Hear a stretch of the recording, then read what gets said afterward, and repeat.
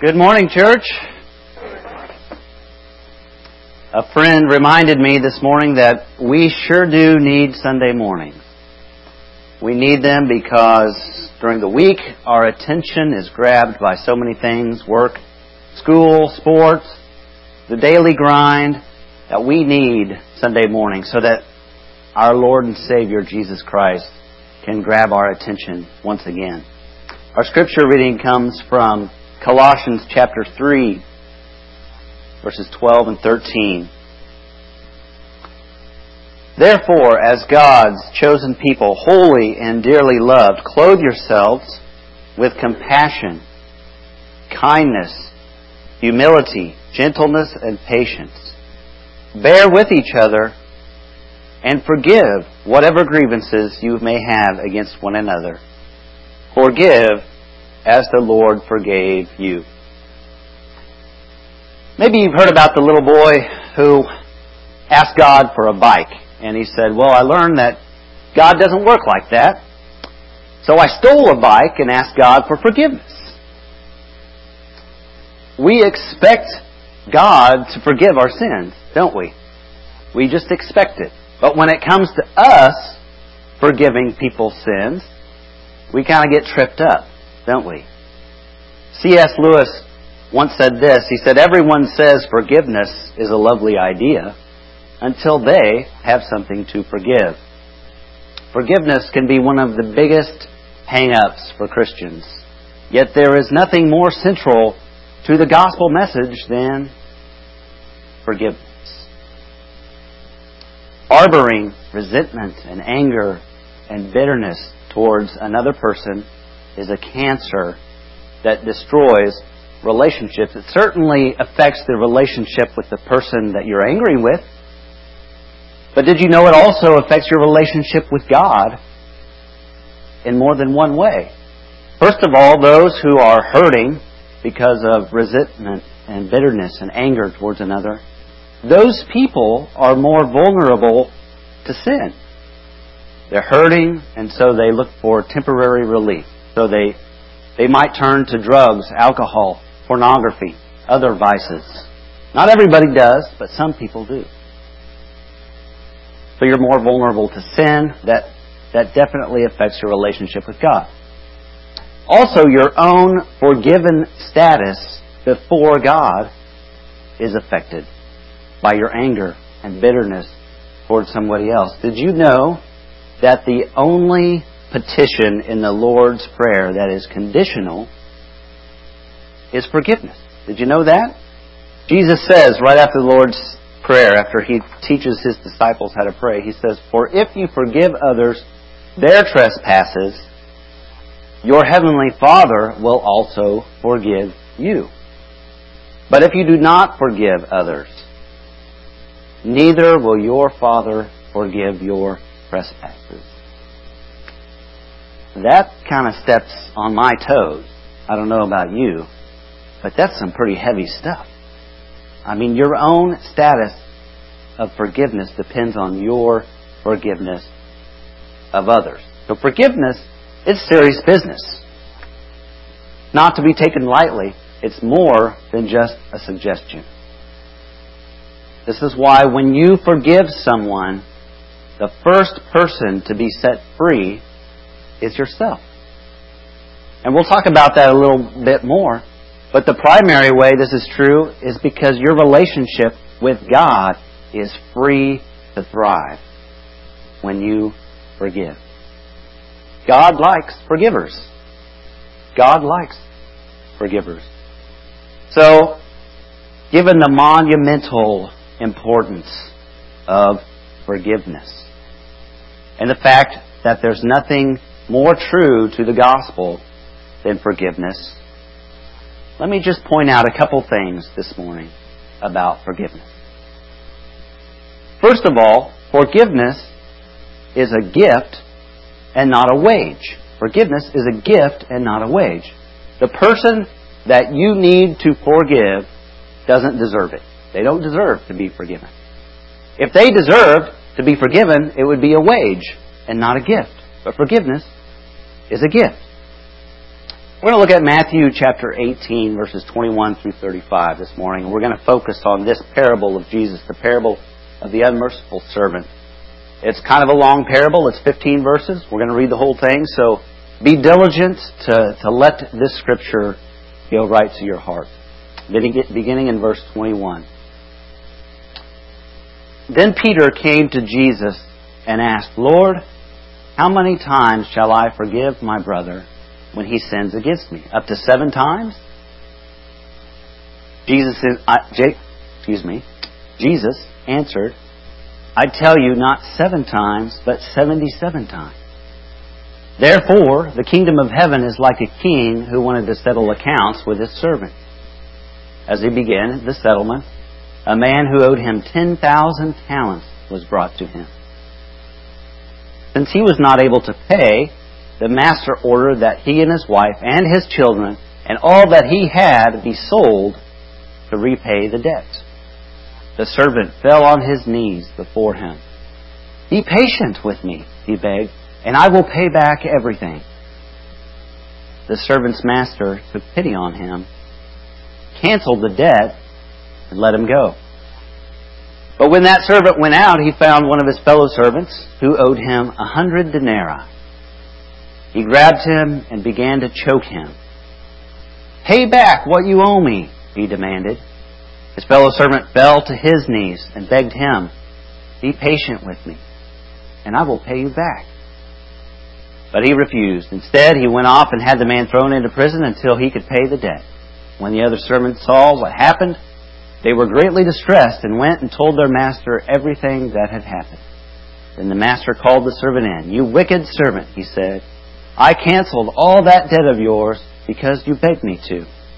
Shouldn't you have had mercy on your fellow servant just as I had on you?' In anger, his master turned him over to the jailers to be tortured until he should pay back all he owed. This is how my heavenly Father will treat each of you unless you forgive your brother from your heart." This is an illuminating story Jesus tells about forgiveness. And we see that one thing we learn here in this parable is that when you're in the position where you need to forgive, where somebody has done you wrong, you are in the position of a king. You have power. Right? You have control. You have authority. And you know, it sounds good to have all that power and authority, to be king. It's good to be king, after all. So you have the power to either forgive, or you have the power to make that person earn their way back into your good graces, even through painful, torturous coercion. I mean, after all, this person is wrong. You are right. They owe you something. This person has become your slave now, and you are their master. You can control them. You are in power. So let me zoom in on verse 26 and 27 of this parable for just a moment. And I want you to put yourself in the shoes of the king, the position of power here. In verse 26, Jesus says, "The servant fell on his knees before him. 'Be patient with me,' he begged, 'and I will pay back everything.'" Now put yourself in the position of the king. What should the king do? The king has every right to throw this servant in prison. The king has every right to do that, not only to this person, but their family, to make it hard for them, torture them. But what if the king wanted to be merciful? What would a merciful king do in this scenario? Well, wouldn't it be true that if the king wanted to be merciful, that he would comply with the servant's request? The servant said, "Be patient with me. I'll pay back everything. I will. Just give me some more time." So if the king was merciful, the king would say, "Okay, you pitiful servant, today's your lucky day. I will indeed be patient with you. And I will indeed give you more time to pay me back. I will be merciful." Is this what the king does? Listen to verse 27. The king says, or Jesus says, the servant's master took pity on him, canceled the debt, and let him go. I'm sorry, can you repeat that? It sounds like you said you just canceled my debt, and now I am free to go? Are you kidding? Is this some kind of a sick joke you're playing here on me? And herein lies the beauty of forgiveness. It's not a joke. Forgiveness is a gift. In its purest, truest form, forgiveness is just a gift. I mean, the word give is right there in the word forgiveness. Forgiveness, right? It's all gift, no wage. And forgiveness really goes beyond mercy. It's like mercy on steroids. Because forgiveness strips someone completely of self. There is no selfishness whatsoever in forgiveness. What you get out of the deal simply doesn't matter anymore. You don't matter. It's simply what is best for the one who has wronged you. That's all that matters. That's it. So we find in the remainder of the parable that what's good for the person who is forgiven is that not only he or she is set free from that debt, but he or she should catch that forgiveness like you catch a cold. It should be contagious. And then that person should forgive whatever brother or sister has something against him or her. So forgiveness should be reciprocal. It should multiply. It should duplicate. It should spread, infiltrate, and define God's people. It should be contagious. And given the fact that forgiveness is such a hard thing to do in this world, I would think that people would rally to a place where forgiveness is the standard and not the exception. Talk about being a light on a hill.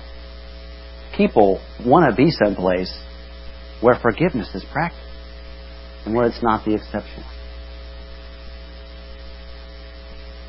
Well, what else is going on here in this parable?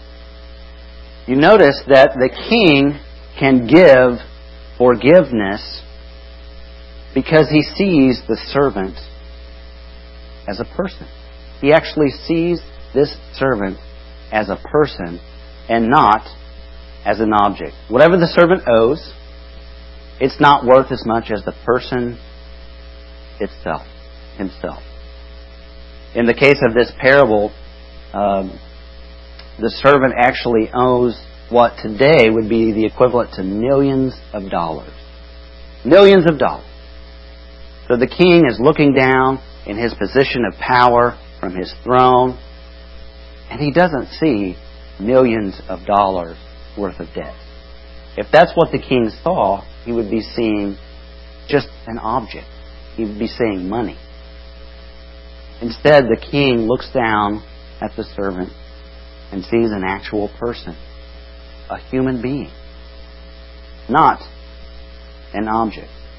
And maybe that's something that you're struggling with. Maybe you are seeing a few people in your life as objects, not as real people. You're just seeing the person for their debt, their imperfections, their faults, their incompetencies, their mistakes, transgressions, and sins. That when you do that, you're looking at somebody as an object and not as a person. Because right there in front of you exists this whole time an actual person, a human being with their own challenges, with their own weaknesses, worth, at least in God's eyes, much more than millions of dollars. Joanne and David were separated after they got married, and David showed his true colors. He was terribly abusive, controlling, and jealous. And so Joanne moved in with her mother. Her and the kids, they all moved in with her mother. And David would oftentimes try to coax Joanne to take him back. And it was a struggle, and David one day comes to Joanne and says, I'm going to commit suicide. And Joanne, for her, this was actually music to her ear. He thought, okay. He didn't do anything to stop David from committing suicide. And so I want to read Joanne's response after David went home to his apartment. It was in the middle of the night, and he went to write his suicide note, but the power went out, and it was pitch black, and this was just enough excuse not to go through with the suicide. So David shows up, much to Joanne's chagrin, the next day at her door. And I want you to hear Joanne's side of the story. Joanne says, as he told me this story, I felt fury. I had come so close to being rid of him, finally so close, and one tiny twist of fate had ruined it for me. I was still stuck with this cruel, unstable man, the man who had destroyed my confidence, who showed every intention of tormenting me the rest of my life. I had never before been so consumed with hate. My disappointment was so intense, I decided immediately what I would have to do. I knew, especially given his current emotional state, that if I handled the situation the right way, he would likely try suicide again. So I opened my mouth to say coldly that I still thought he was a horrible monster and that I would never come back to him no matter what he did. I was about to say that I didn't care if he lived or died and that if anything, I preferred him dead. I was prepared to be as cruel as necessary to drive him back to suicide. But then I paused. I still raged with hate, but I paused. I saw how close I was to encouraging a human being to die and was shocked by how far I was willing to carry my hate. I looked at him and was suddenly struck by something. I was struck by his personhood, his humanity. Here before me was a person. A person with incredible emotional problems, to be sure, but a person nonetheless. With his own deep hurts, his own heavy burdens, he himself had been raised in an abusive environment with very little love and almost no kindness. These thoughts made me cry. To my surprise, however, these were not tears of despair, but tears of compassion. After all, this was a man who had intended to end his life. I found myself putting my arm around him to comfort him. It's a moment I still can't fully comprehend. In spite of everything he had done to me, I was consumed with love. And most surprising to me of all, from that moment, the moment I began seeing David as a person, I was never again tempted to return to the relationship. So forgiveness is a gift that you give to a person and not a wage that you give to an object. By the way, this is in a book called The Anatomy of Peace by the Arbinger Institute. So, moving on, just as forgiveness is a gift and not a wage, so is forgiveness a choice and not a feeling. Forgiveness is a choice and not a feeling. We see that in the parable that we read. The king, I am sure, was frustrated with the servant, was angry at the servant. I mean, we're talking about millions of dollars here. Yet that didn't stand in his way of his choice to cancel the debt. Listen to Micah chapter 7, verses 18 through 19. We can learn here a lot about God. Who is a God like you, who pardons sins and forgives the transgression of the remnant of his inheritance? You do not stay angry forever, but delight to show mercy. You will again have compassion on us. You will tread our sins underfoot and hurl our iniquities into the depth of the sea. Look at how God forgives sins. He treads our sin underfoot. He just mows them over, stomps them into the ground. He hurls them into the sea. It reminds me of that show Deadliest Catch, where those fishermen are just hurling their tackle into the depths of the sea with all their might, just hurling them as far as they can get them. This is how God forgives our sins. Just hurls them out to sea. This is how God forgives. And such violent dismissal can only come with intention, with a decision of mind. That doesn't happen by accident. God decided to forgive. See, I bet you think that you have to feel forgiving in order to forgive. Do you think that you have to feel forgiving to have to forgive? See, it doesn't work like that. You don't have to feel like forgiving in order to choose to forgive. You don't move from feeling and healing then to forgiveness. You move from forgiveness, the choice to forgive, onto the feeling and the healing. Forgiveness comes first. Healing and the feeling come next. So the way you feel doesn't have anything to do with forgiveness. So stop beating yourself up if you don't feel forgiving. Okay? It just means that all systems are normal. When you're hurt, when you get cut, it hurts. That's normal. When you get cut, you bleed. That's normal. But don't let the pain stand in your way of the choice to forgive. Healing comes after forgiveness. So Joanne reveals what she learned from her experience as treating people as indeed persons instead of objects. And listen to what she says. When I started seeing people, the world transformed around me. I now feel free, not just from an unhealthy relationship, but from feelings that might otherwise have poisoned me, without the bitterness that could have burdened me for a lifetime. You see, when we treat people as persons and make the choice to forgive, the first person you set free is yourself.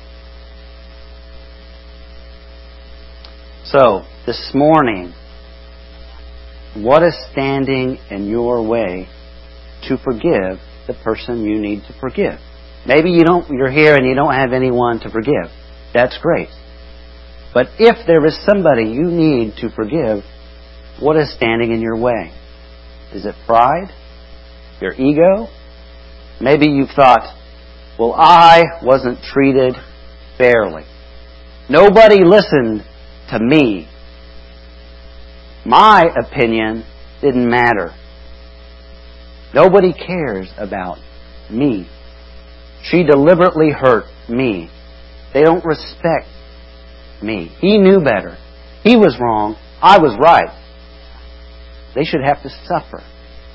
He doesn't deserve my time, my forgiveness. So this is going to be a little bit awkward, not too awkward, but I want everybody to just kind of look around the room for a minute. Just look around people's faces. Okay? I know it's a little bit awkward, but, it's all right.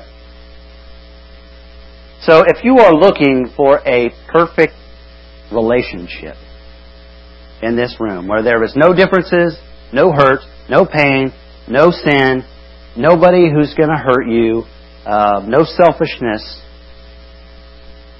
you're not going to find it here. I'm sorry, that doesn't sound good. And it's not because this room is full of a bunch of jerks. Okay? That's far from the truth. Okay? Everybody here is actually quite wonderful. It's true. But it's because everybody here is human. Right? Including yourself. Nobody here is perfect.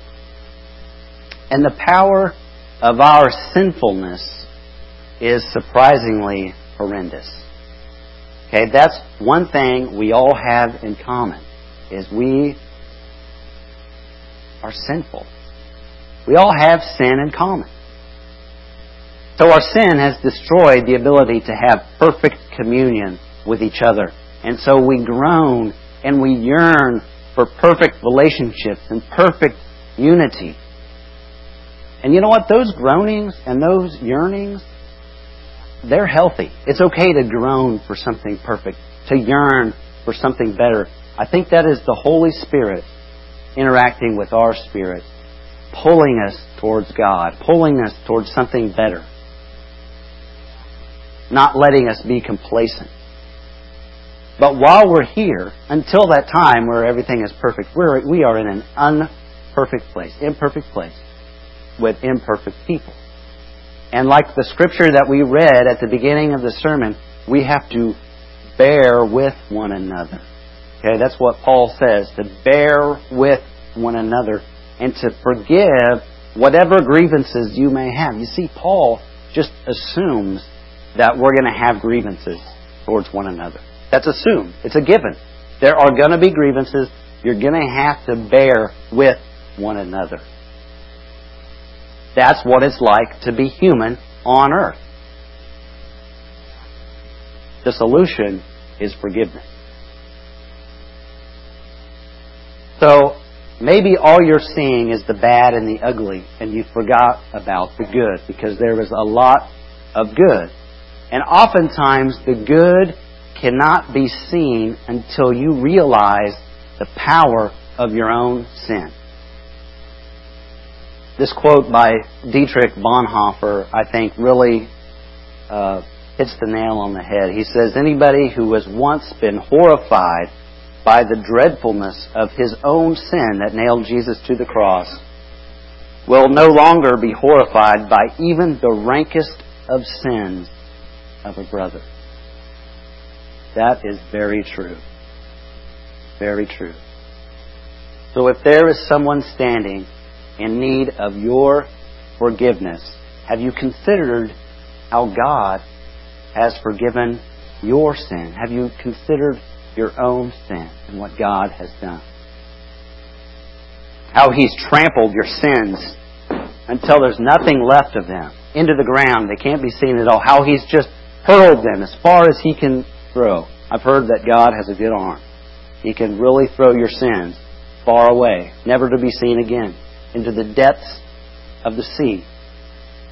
If there is someone standing in need of forgiveness, have you considered that God has actually forgiven this person? God has forgiven this person. And we all know how much better God is than you are, but yet God can forgive. I'm afraid that if you're having trouble forgiving somebody, you have a vision problem. There's something wrong with your vision. All you see is this pitiful, naked, abandoned soul in front of you, when what you should really see is your brother or sister draped in a beautiful cloak of forgiveness.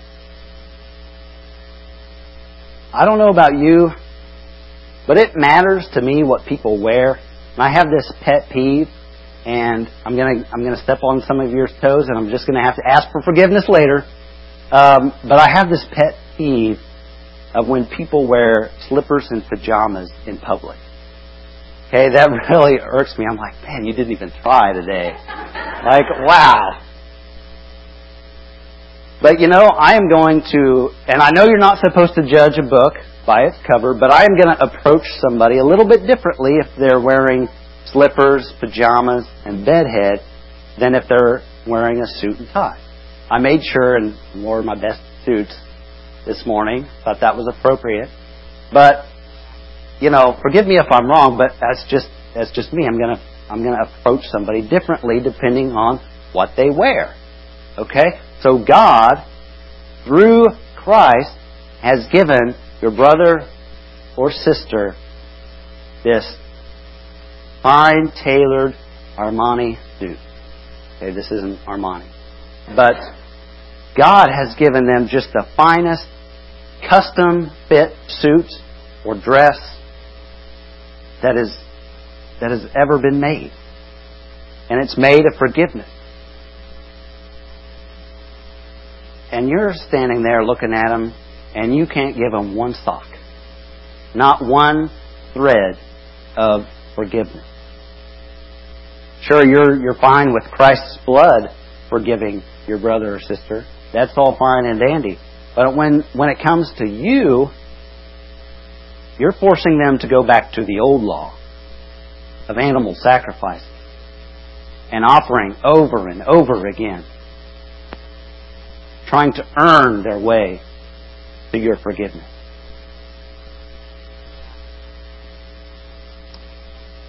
So today, if you need to forgive somebody, picture this person in a fine, beautiful outfit of forgiveness.